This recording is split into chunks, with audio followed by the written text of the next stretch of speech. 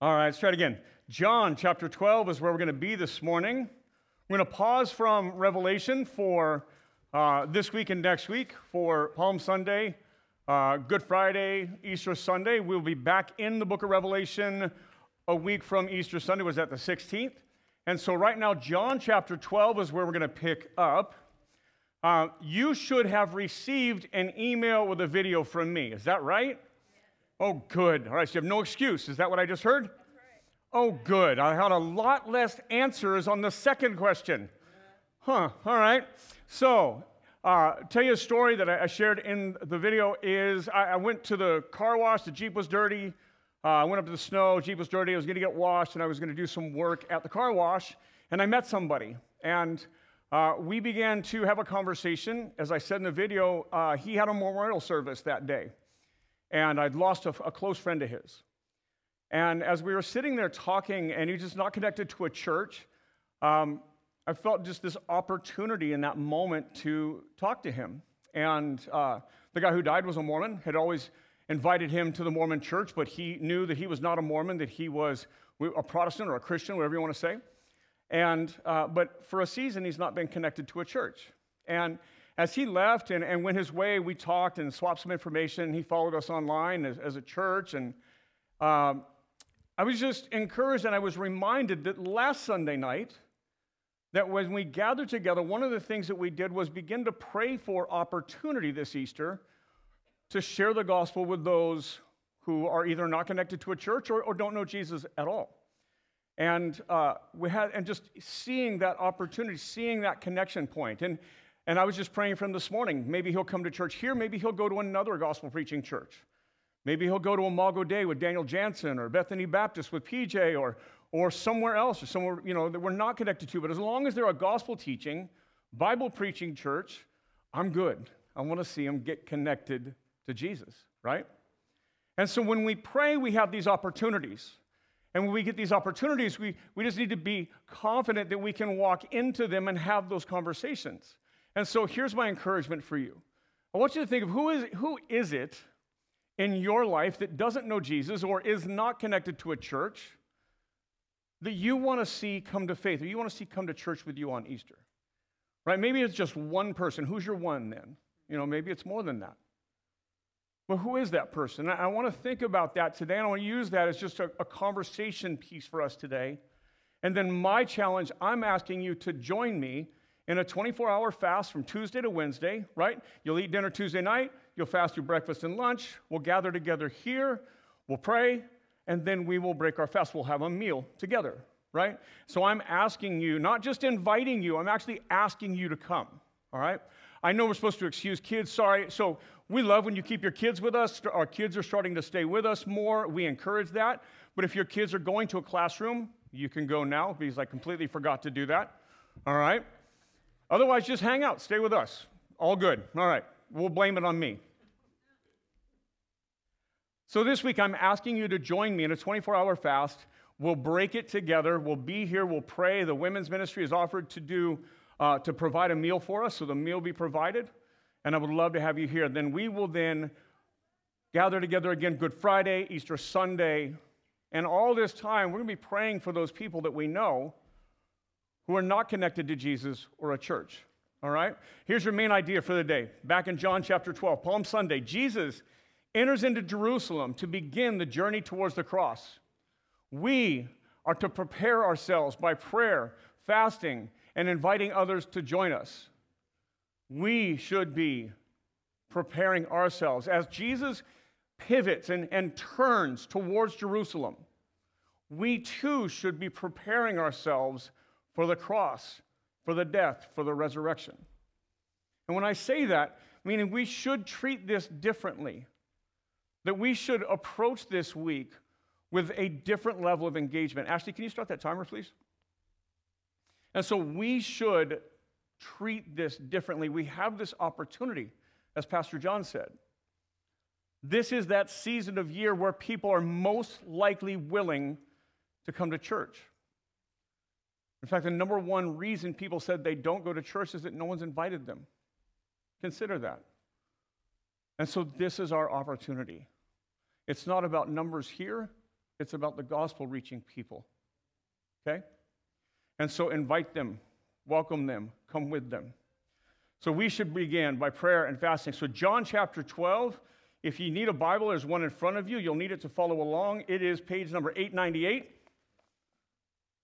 Let's do it. Verse 1.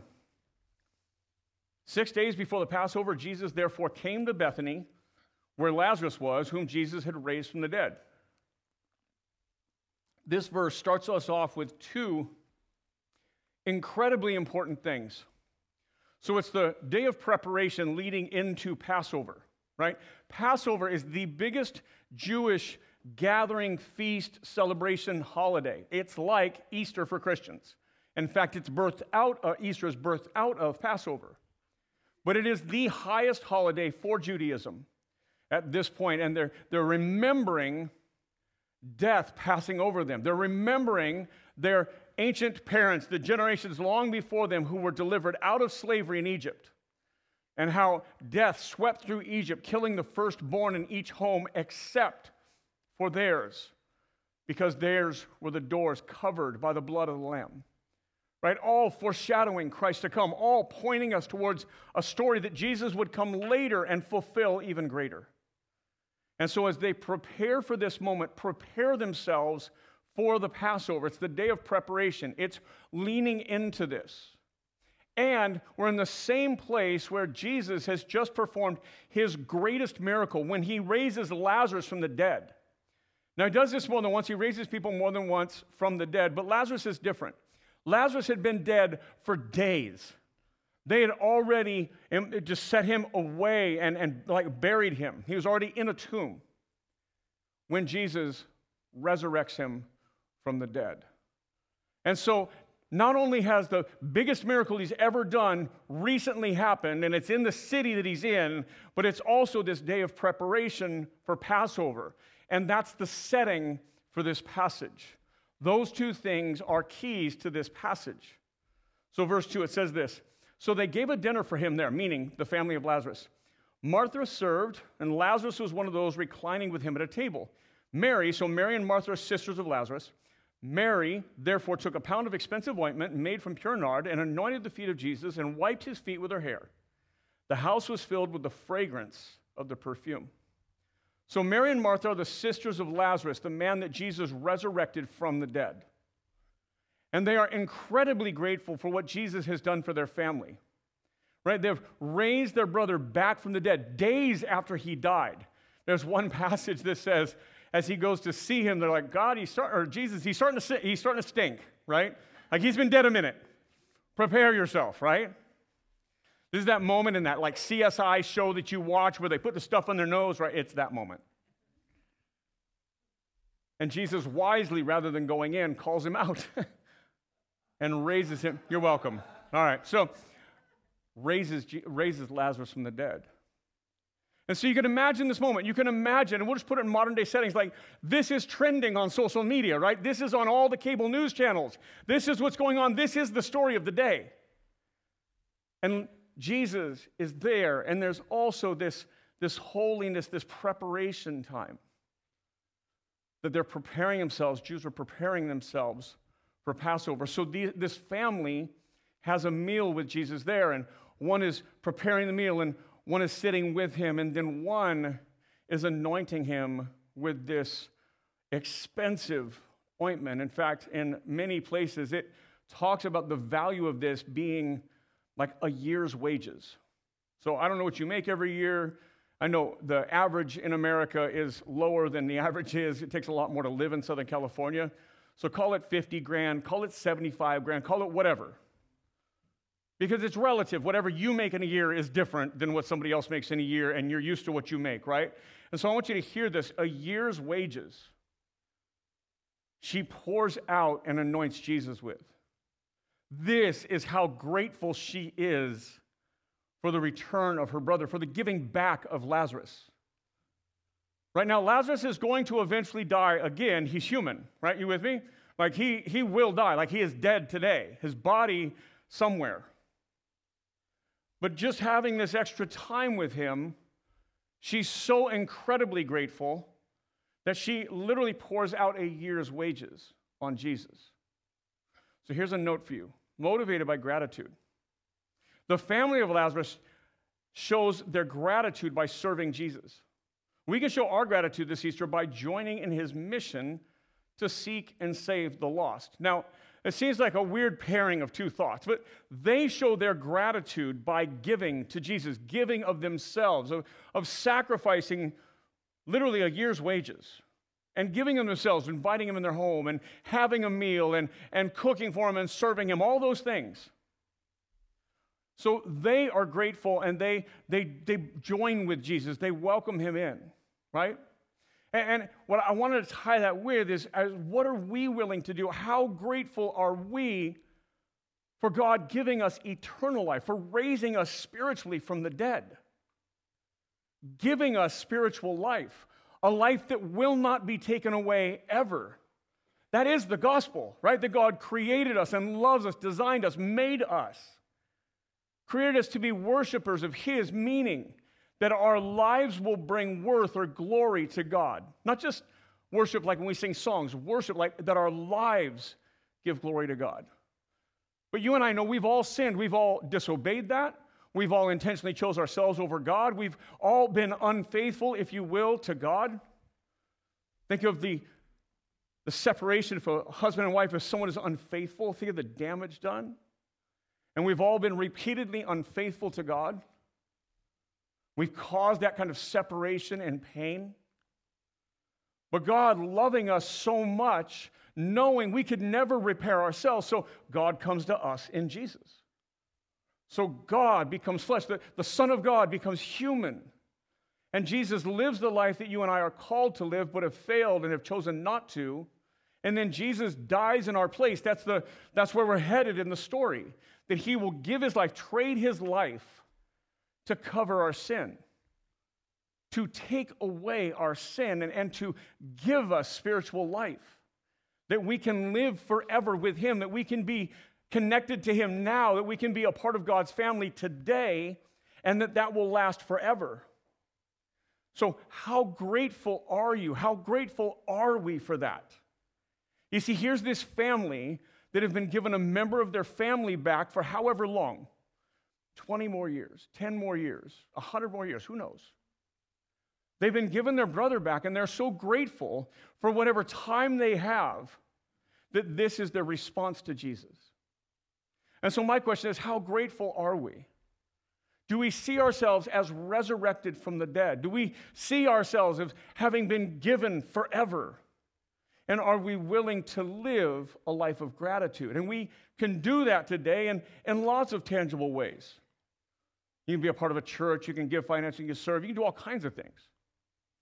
But my ask this week is, will you join us for 24 hours and fast and pray for people that Jesus wants to raise from the dead spiritually? That God wants to call family. And will we take the opportunity, the days that we have, and not waste them? And will you gather with us on Wednesday? And then will you gather again on Friday? And then will you gather again? And will you invite people to Friday or Sunday? That they might hear the gospel of the living Jesus. Will your gratitude for your faith drive you to do things that may be uncomfortable? Whether that be the fasting part or the inviting people part, whatever that might be. Verse 4. But Judas Iscariot, one of his disciples who was about to betray him, John gives us that parenthetical note, said, "Why was this ointment not sold for 300 denarii and given to the poor?" Again, a year's wages. And he said this not because he cared about the poor, but because he was a thief, and having charge of the money bag, he used to help himself to what was put in it. Now, we could chase down this story of Judas and why, but what I want to do is stay focused really here on Mary. Mary is the one who is sacrificially given. Judas is this kind of peripheral character who's asking questions about it, but what happens in his questions is we actually see the sacrifice made by Mary. And so again, we just ask, well, how grateful are we for our faith, for our salvation? Verse 7, Jesus said, "Leave her alone so that she may keep it for the day of my burial. For the poor you will always have with you, but you do not always have me." Jesus says, Leave her alone, that she may keep it for the day of my burial, that she is doing something now that none of you understand yet. Right? Now, let's back out of the story. We're in John chapter 12. John 12, John 13, it's right in the middle of the Gospel of John. It's right in the middle of the Gospel of John that it pivots to the final week of Jesus' life. We go from kind of an intro about Jesus being God, who is creator, who created all things, and how he becomes flesh. And then we hear about his birth and his time then in ministry as he begins in a ministry, 3 years of ministry, and that is the first half of the book. From literally creation or before creation to the final week of Jesus' life is the first 11 chapters. 12 through the end of John, the second half, all centers in and focuses in and draws us into the final week of Jesus' life. John spends half his time focused here. Jesus' teaching and his language changes as he begins to focus more on the cross. Now, during this 3 years of ministry, Jesus has told them, that his disciples and those who know him and follow him, that he must die. But you've got to understand, they've got it in their heads that he is their Savior. They don't understand, well, how can he die and still save us, right? They don't really get it. And you have to take yourself out of knowing the whole story and set yourself in the timeline they're in, and just know it'd be really hard to comprehend many of the things that Jesus says. Like when a religious leader says, what must I do to be saved? He says, you must be born again. And you can just see the guy, he looked like a dog. Like, right? Like I can do that now. Post-surgery, I can move a little bit. That's good, right? But you can see, like, he looks at Jesus, he says, I'm a grown man. I'm bigger than my mom. How am I supposed to be born again? Like, you got to know that when you're in the story, it doesn't always make sense. And when you're living amongst Jesus and he hasn't done everything yet, you've got to know it's probably hard to follow along. But Jesus continues to teach them, and that's why John gives us these little parenthetical notes like, yeah, we didn't get this at the time. Now I get it. Now, here's what Jesus is talking about, right? So Jesus says, leave her alone that she may keep it for the day of my burial. Verse 9, when the large crowd of the Jews learned that Jesus was there, they came not only on the account of him, but also to see Lazarus, whom he had raised from the dead. So again, this is a draw. This is bringing a crowd of people. Verse 10, so the chief priests made plans to put Lazarus to death as well, because on account of him, many of the Jews were going away and believing in Jesus. So this large crowd gathers. And they're gathering because Jesus is there. He's known already as a teacher who does miracles and heals people. But then also they've heard the story of Lazarus, that this man who was dead is now alive and he's there, and they go to see, and this draws a crowd. And again, it's like Easter for us. There's this moment where people are willing to come, people are open to coming. The crowd is a little bigger, right? That there are more people on Easter Sunday in America in church than on any other day of the year. Second one, by the way, is Mother's Day. Smallest day, Father's Day. We'll talk about that later, man. But, and so there's this crowd gathering. And they're open to hearing because there's been this miracle and they've heard about him, and they don't know everything, but they're gathering. And now listen to those who oppose Jesus, the religious elite. What they want to do is kill Lazarus. Which, by the way, since Jesus just raised him from the dead, you would think they'd go with another plan, right? Let's do something he can't overcome, right? But instead of believing, you got to see their heart. Instead of believing in the man who raises the dead, they'd rather kill the man he raised from the dead. You see the hardness of heart there?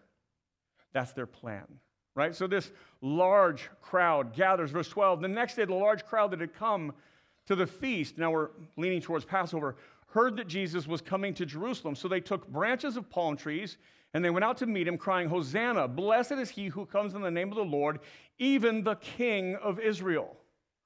So crowds gather as Jesus draws near to Jerusalem. Jerusalem, as he enters in where they want him dead, will be the place where he is betrayed, arrested, falsely accused, falsely condemned, and sentenced to death, all in the span of just a few days.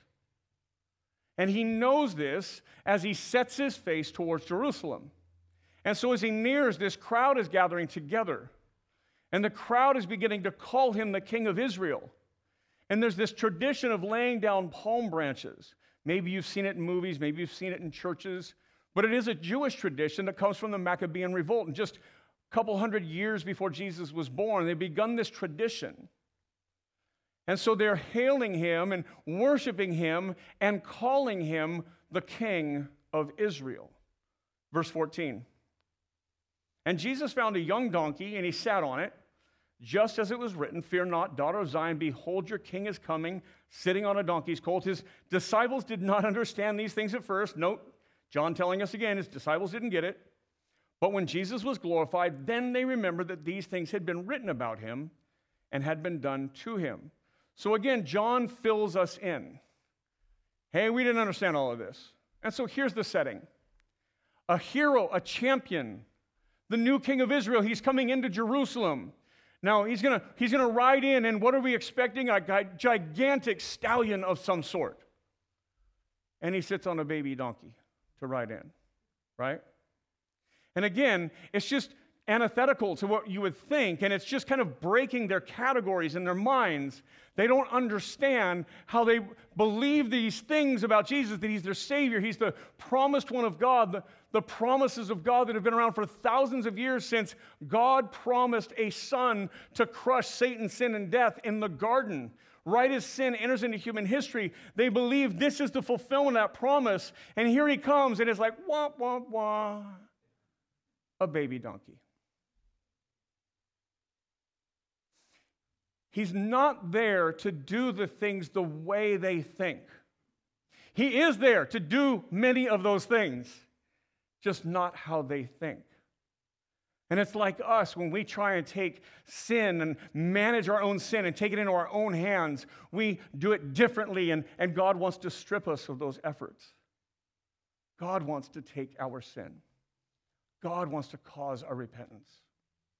Verse 17, the crowd that had been with him when he called Lazarus out of the tomb and raised him from the dead continued to bear witness. So they're telling others, this is Jesus, this is what he did. The reason why the crowd went to meet him was that they had heard that he had done this sign. So the Pharisees, that's the Jewish religious leadership, said to one another, "You see that you are gaining nothing. Look, the world has gone after him."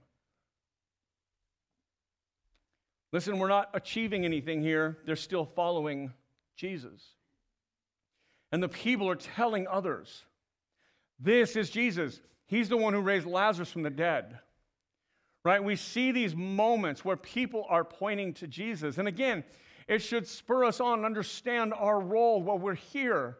As a church, as a people, as a community of faith, our job is to point to Jesus and point others to Jesus. Not just point one another and strive for Jesus ourselves, but our job is collectively is to help point people to Jesus. And again, we get an easy moment because Easter's like the Super Bowl, right? It's not like that, but bear with me, right?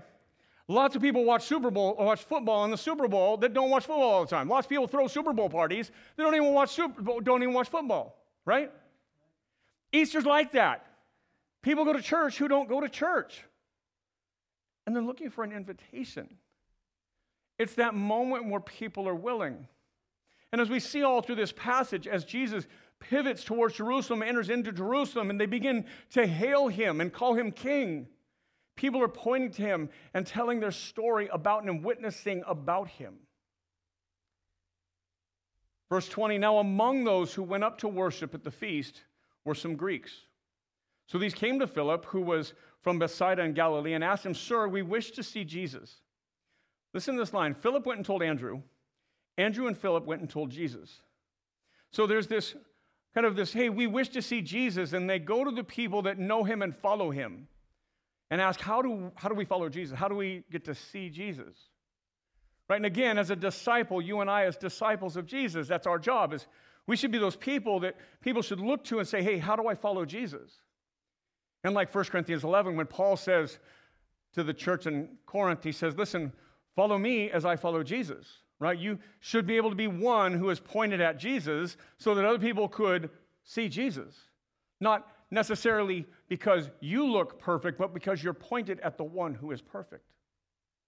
That your life is imperfect, but you're pointed at the perfect Savior. that you can say, follow me as I follow Jesus. And so that's what happens to his disciples here. Now, Andrew's an interesting person. Andrew's one of the disciples. He isn't one that goes on to do, huge things, write letters, do other stuff that we know of, right? But he is one of the apostles that Jesus loved and spent that 3 years with, very focused, very one-on-one or very small groupish, pouring into. Here's another passage in John about Andrew. It's in John chapter 1. It says this, one of the two who heard John speak, followed Jesus, was Andrew, Simon Peter's brother. He first found his own brother Simon and said to him, we have found the Messiah, which means Christ, and he brought him to Jesus. Each time we see Andrew in Scripture, here's what we see. He's bringing somebody else to meet Jesus. In this case, he actually brings Peter, who goes on to be one of the first century leaders of the church, who goes on to write letters that we have as Scripture, who is one of the disciples that makes us feel better about ourselves because he has his really good moments and then he has his really bad moments, and we're like, I can relate to that. Peter is brought by Andrew, his brother. And now we have these Greeks who are looking to meet Jesus, and Andrew will take them and introduce them to Jesus. That's what we know about Andrew, is that he keeps bringing people to see Jesus. He'll bring a little boy with some fish and some bread to Jesus, and Jesus will feed thousands. He brings his brother to Jesus. His brother will become one of the early, more profound leaders of the church. He now brings Greeks. Verse 22, Philip went and told Andrew. Andrew and Philip went and told Jesus. We have this moment right now where most people are receptive to going to church. All we have to do is engage with that, right? So here's a note for you. Who is your one? I talked about this in the beginning. Who do you want to have join you for Easter this year that doesn't know Jesus? It doesn't take a campaign, a flyer, an invite card, even a special language. To be most effective, you can pray or fast and pray. I would encourage you to do that. But a simple invite is all it takes often. It's just bringing people as an invitation to come. Now, you want to empower that invitation? Of course, we should be praying for those people, right? We should fast and pray. And again, I'm going to invite you, join us. It's a 24-hour fast. It's the easiest way to do a 24-hour fast. It's dinner to dinner, right? It's 2 meals. You can do this. And then we will pray for those people. And then we'll break our fast together as a family, as a church. Verse 23, and Jesus answered them, the hour has come for the Son of Man to be glorified. Truly, truly, I say to you, unless a grain of wheat falls into the earth and it dies, it remains alone. But if it dies, it bears much fruit. It's a pretty obvious metaphor, right? We all know what an apple tree looks like that bears fruit. It comes from a seed, an apple seed, right? While that seed is here, it does nothing. When that seed goes into the ground, when it dies, when it cracks open, and I know nothing about growing anything, but this is pretty simple stuff. When it does, it produces a tree that produces much fruit. From one little seed comes much fruit, right? And that's Jesus' point, is it's about multiplying into the world. It's about Jesus dying that there might be much fruit from it. It's about us dying to ourselves that our lives may bear fruit. So here's how it goes in verse 25. He says this, whoever loves his life loses it. Whoever hates his life in this world will keep it for eternal life. If anyone serves me, he must follow me, and where I am, there will be my servant also. If anyone serves me, the Father will honor him. Right? If you're in discipleship here, if you've ever been through it here at all, you probably memorized the parallel verse in Luke, right? That if anyone would come after me, would follow me, he must deny himself, take up his cross daily and follow me. Whoever seeks to save his life will lose it. Whoever loses his life for my sake will save it. Right? That's the idea that when we die to ourselves, that Jesus multiplies that. When we give up what we want, meaning the selfish things that we want, when we deny ourselves, we lay our lives down, when we say, okay, listen, we understand following Jesus or being a Christian to mean that I lay down everything I want and I follow Jesus, that I wake up every day with what Jesus wants for my life, seeking that. And that whatever that means for me, that I pursue Jesus. But if I love my life, if I seek to save my life, I lose everything. But when I lay my life down and seek to follow Jesus, right? Deny myself, take up my cross daily, follow Jesus, then I gain everything. I gain it in this life, and I gain it forever. When we lay ourselves down, we gain more. When we deny ourselves, God multiplies it. And that's Jesus' metaphor here. Unless a seed dies, it can't bear fruit. Verse 27, he says, now my soul is troubled. Remember, Jesus knows where he's heading. He is heading into Jerusalem to be betrayed. He will then be beaten, a beating that typically kills people or can. And then he will be crucified, one of the most violent deaths ever known. He knows where he's headed. And so the amazing things he's done and the miracles and the teaching and the entering in and the palm branches and the King Jesus kind of thing is there, but Jesus knows where he's going. Jesus knows that the cross comes before the crown. Now my soul is troubled, verse 27, and what shall I say? Father, save me from this hour. You see Jesus, this glimpse into his prayer, whether it's spoken or internal, that he just prays, Father, save me from this hour. But for this purpose I have come to this hour. Father, glorify your name. Then a voice came from heaven and said, I have glorified it, and I will glorify it again. The crowd that stood there heard it and said that it thundered. Others said, an angel has spoken to him. Jesus answered, this voice has come for your sake, not mine. Even God shares Jesus with others. Jesus begins to pray. His soul is hurting inside of him. He does not want to go to the cross. He wants the results of the cross. He wants you and I. But he doesn't want to endure the suffering and pain. Remember, God become flesh means he is also fully human. Means he must suffer the way you and I would suffer. Yes, he's fully God, but he's also fully human. And he must be that to go to the cross for us. His death must be a human death. But it also must be a divine self-giving, or the sacrifice would not be enough. And so the penalty and the punishment and the sacrifice and the suffering are all in front of Jesus. And he knows this. And just imagine that you for a moment, you know where you're headed. And he has this moment, and we just get a glimpse into the humanity of Jesus. My soul is troubled. In another passage, as Jesus prays in the garden, he says, if there's any other way, God, but not my will, your will be done. Jesus said, but not my will, God, your will be done. Would we say that this week? Jesus, would we join with Jesus and say, God, whatever your will is, I will join in that. So God speaks from heaven, others hear him. God points to Jesus as Savior. Verse 31, now is the judgment of this world. Now will the ruler of this world be cast out. Jesus continues, and I, when I am lifted up from the earth, will draw all people to myself. And he said this to show by what kind of death he was going to die. Two things happen here. He proclaims himself the Savior, the Messiah, the Christ, meaning the promised one of God. God has just validated that, spoke from heaven, and he knows, listen, this is how I will die. It's been told for a long time. The prophets have said he will die on a tree or he'll be crucified. He knows he will be hung literally between heaven and earth. Our mediator between a holy God and us, a sinful humanity, is Jesus hanging on a cross. And he says, by being lifted up on that cross, I will draw all nations. This isn't a Jewish faith. This isn't a white faith or a black faith. It's an all nations, Jesus says. I will draw all people to myself. That this message is for all.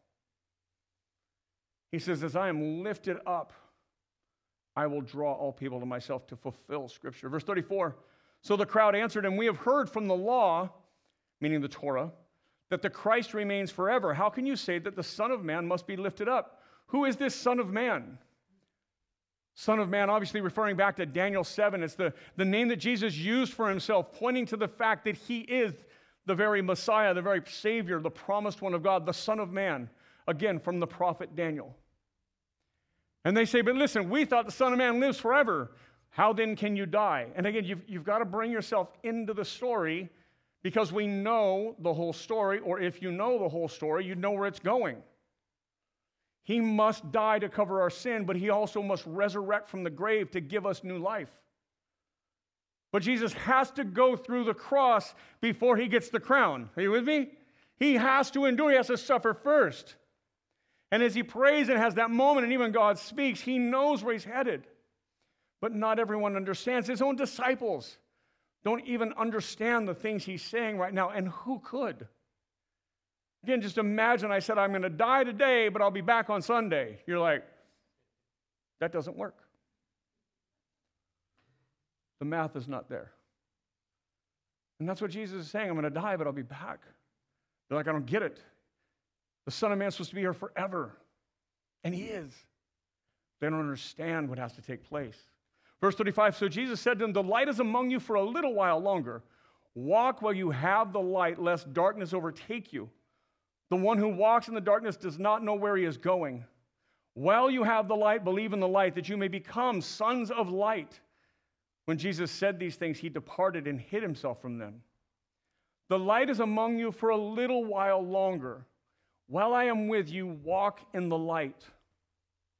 He contrasts a life in Christ as a life in the light to a light in the darkness, a life apart from Jesus.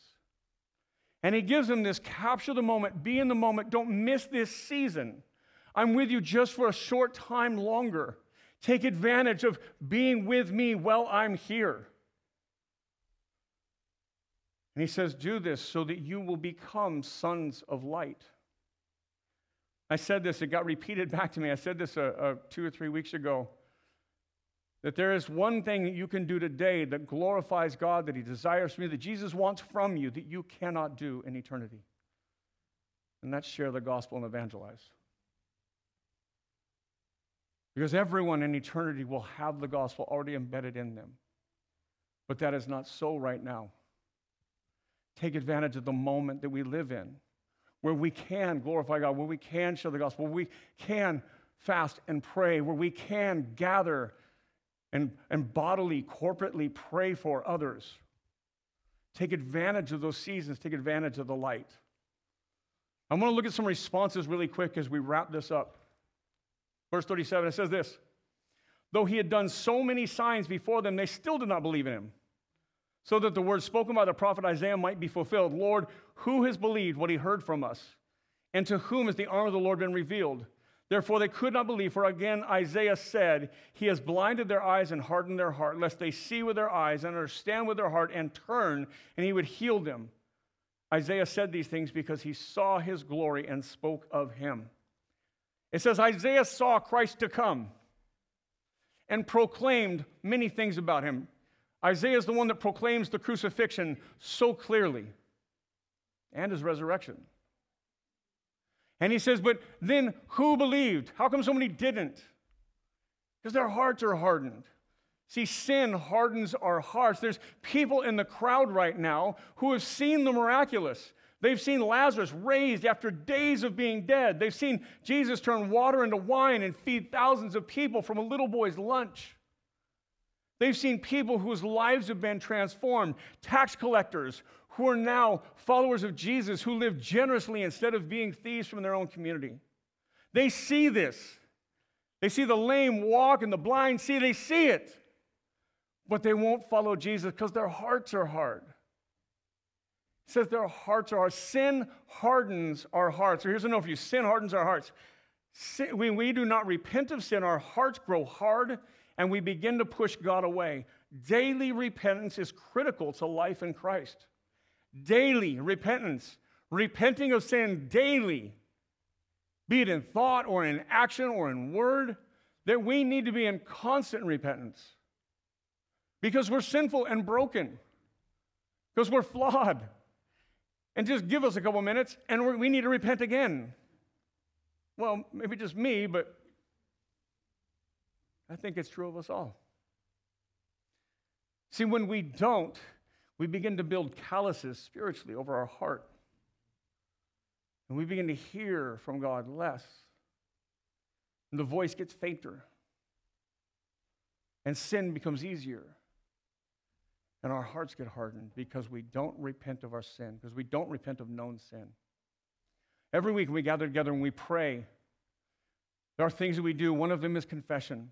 We just confess. Every Sunday as a church, we have a moment where we can confess our own sins, that we would model repentance. If you're our guest here today, if you're visiting with us, you're our guest today, know this, that if you meet somebody here who's a follower of Jesus and belongs to Generations, we know we're flawed. We know we're broken. We don't think we have it all together. Our job is to live in daily repentance and to not let our hearts grow hard. Next verse says this, verse 42, nevertheless, even many of the authorities believed in him. People of good position begin to believe in Jesus. It says, but for fear of the Pharisees, they did not confess it, so they would not be put out of the synagogue, for they love the glory that comes from man more than the glory that comes from God. I want you to hear that line. They love the glory that comes from man more than the glory that comes from God. They wanted the accolades from somebody else. They wanted the positional things, the money, the finances, the power, the interest, the attention. They wanted the things that come from other human beings more than they wanted the things that come from the God who created them, even though they believed the truth about Jesus. Now that can be a little confusing because we say all you have to do is believe. But when you believe, if you truly believe, your actions will change. When you believe in Jesus, it's not just here. Maybe it starts here. Maybe it starts in our hearts. Maybe it starts in our minds. I don't know. I know that God's Spirit awakens us and we begin to believe. But if that's true, that will transform our lives. We will change. Belief transforms behavior. And with no behavior, we're back to, do you really believe? You see, just saying, I believe that Jesus lived and died and rose again is not the same as letting that truth transform your life. That Jesus transforms lives, and that's one of the proofs that we have that we're a follower of Jesus, that things have been changed that we couldn't possibly change. That Jesus gives us new life. So here's a note for you, respect of man or from God. You have a choice in this life. You can choose to please God or yourself, but not both. If you choose to believe God, you will enjoy life forever. If you choose yourself, you will lose everything. The passage I just quoted a minute ago, Luke 9, we'll put that on the screen. Luke 9 says, and he said to them, if anyone will follow me, come after me, let him deny himself, take up his cross daily and follow me. Whoever would save his life will lose it. Whoever loses his life for my sake will save it. For what does it profit a man if he gains the whole world but loses or forfeits himself? What does it matter if you make millions? What does it matter if you're the best football player ever? What does it matter you lower your golf score? What does it matter that your kids go to top-notch college? What does it matter if you lose everything in the end? What does it matter if you lose it all? To follow Jesus is a life of denying self and following him. And there is not a lack of joy. And I want you to hear like it's this miserable life. It's never been better. And it'll never be better than following Jesus. It doesn't mean it's always easy, but it's a life of denial. He closes with this. He says, verse 44, and Jesus cried out and said, whoever believes in me, believes not in me, but in him who sent me. Whoever sees me, sees him who sent me. I've come into the world as a light, so that whoever believes in me may not remain in darkness. And again, that light-dark contrast. If you believe in Jesus, you believe in God. If you believe in God, you must believe in Jesus. There's no separating the two. And if you're in Christ, you live in the light. And light exposes sin. It calls us to live in repentance. Light leads us to others. It shows the way. Apart from Jesus, we live in darkness. So who is your one? I'm going to ask this one more time. Who is your one? We'll put this on the screen. Who doesn't know Jesus that you want to join you for Easter? Jesus gave his life for us and called us to give our lives to share him with others. Will you pray and fast with us this week and invite them to join you? Will you fast from Tuesday to Wednesday, dinner to dinner? Will you gather together Wednesday night with us, 6 p.m. right here? Will you begin to identify that one or two or three or five? that don't know Jesus or not connected to a church, and you want to invite them to Easter. Will you fast? Will you pray? Will you join with us? And will you invite them? Believing that they will come to faith. Believing that God has placed them on your hearts for a purpose. Meanwhile, we live in that place of constantly laying down our lives, holding it open to Jesus, living in daily, constant repentance, that our hearts will not grow hard, that we will follow Jesus completely, and that we will be a light to the rest of the world. In a dark world with shootings and crime and pain and illness, our job is to be a light in that dark world. And as we are a light, we point others to Jesus. Will you pray with me? Jesus, we're here because you came to this earth, because you entered into human flesh, because you joined and came into our story that we might know the Father. You gave your life that we might be forgiven. You called us and awakened us with your Spirit, and you have invited us to be a light to others. Jesus, help us to lay down ourselves. It is the constant thing we think about, what I want, what we want, what I want to do, what I don't want to do. We need to learn how to lay that down that we might seek what you have for us. So Jesus, help us to live into that. Draw us near today as we meet, as we worship, as we open your word, as we pray, as we celebrate the sacrament of communion together, as we are strengthened by you, as we are set and blessed by you. Will you empower us today to be who you've called us to be? We pray these things in Jesus' name. Amen.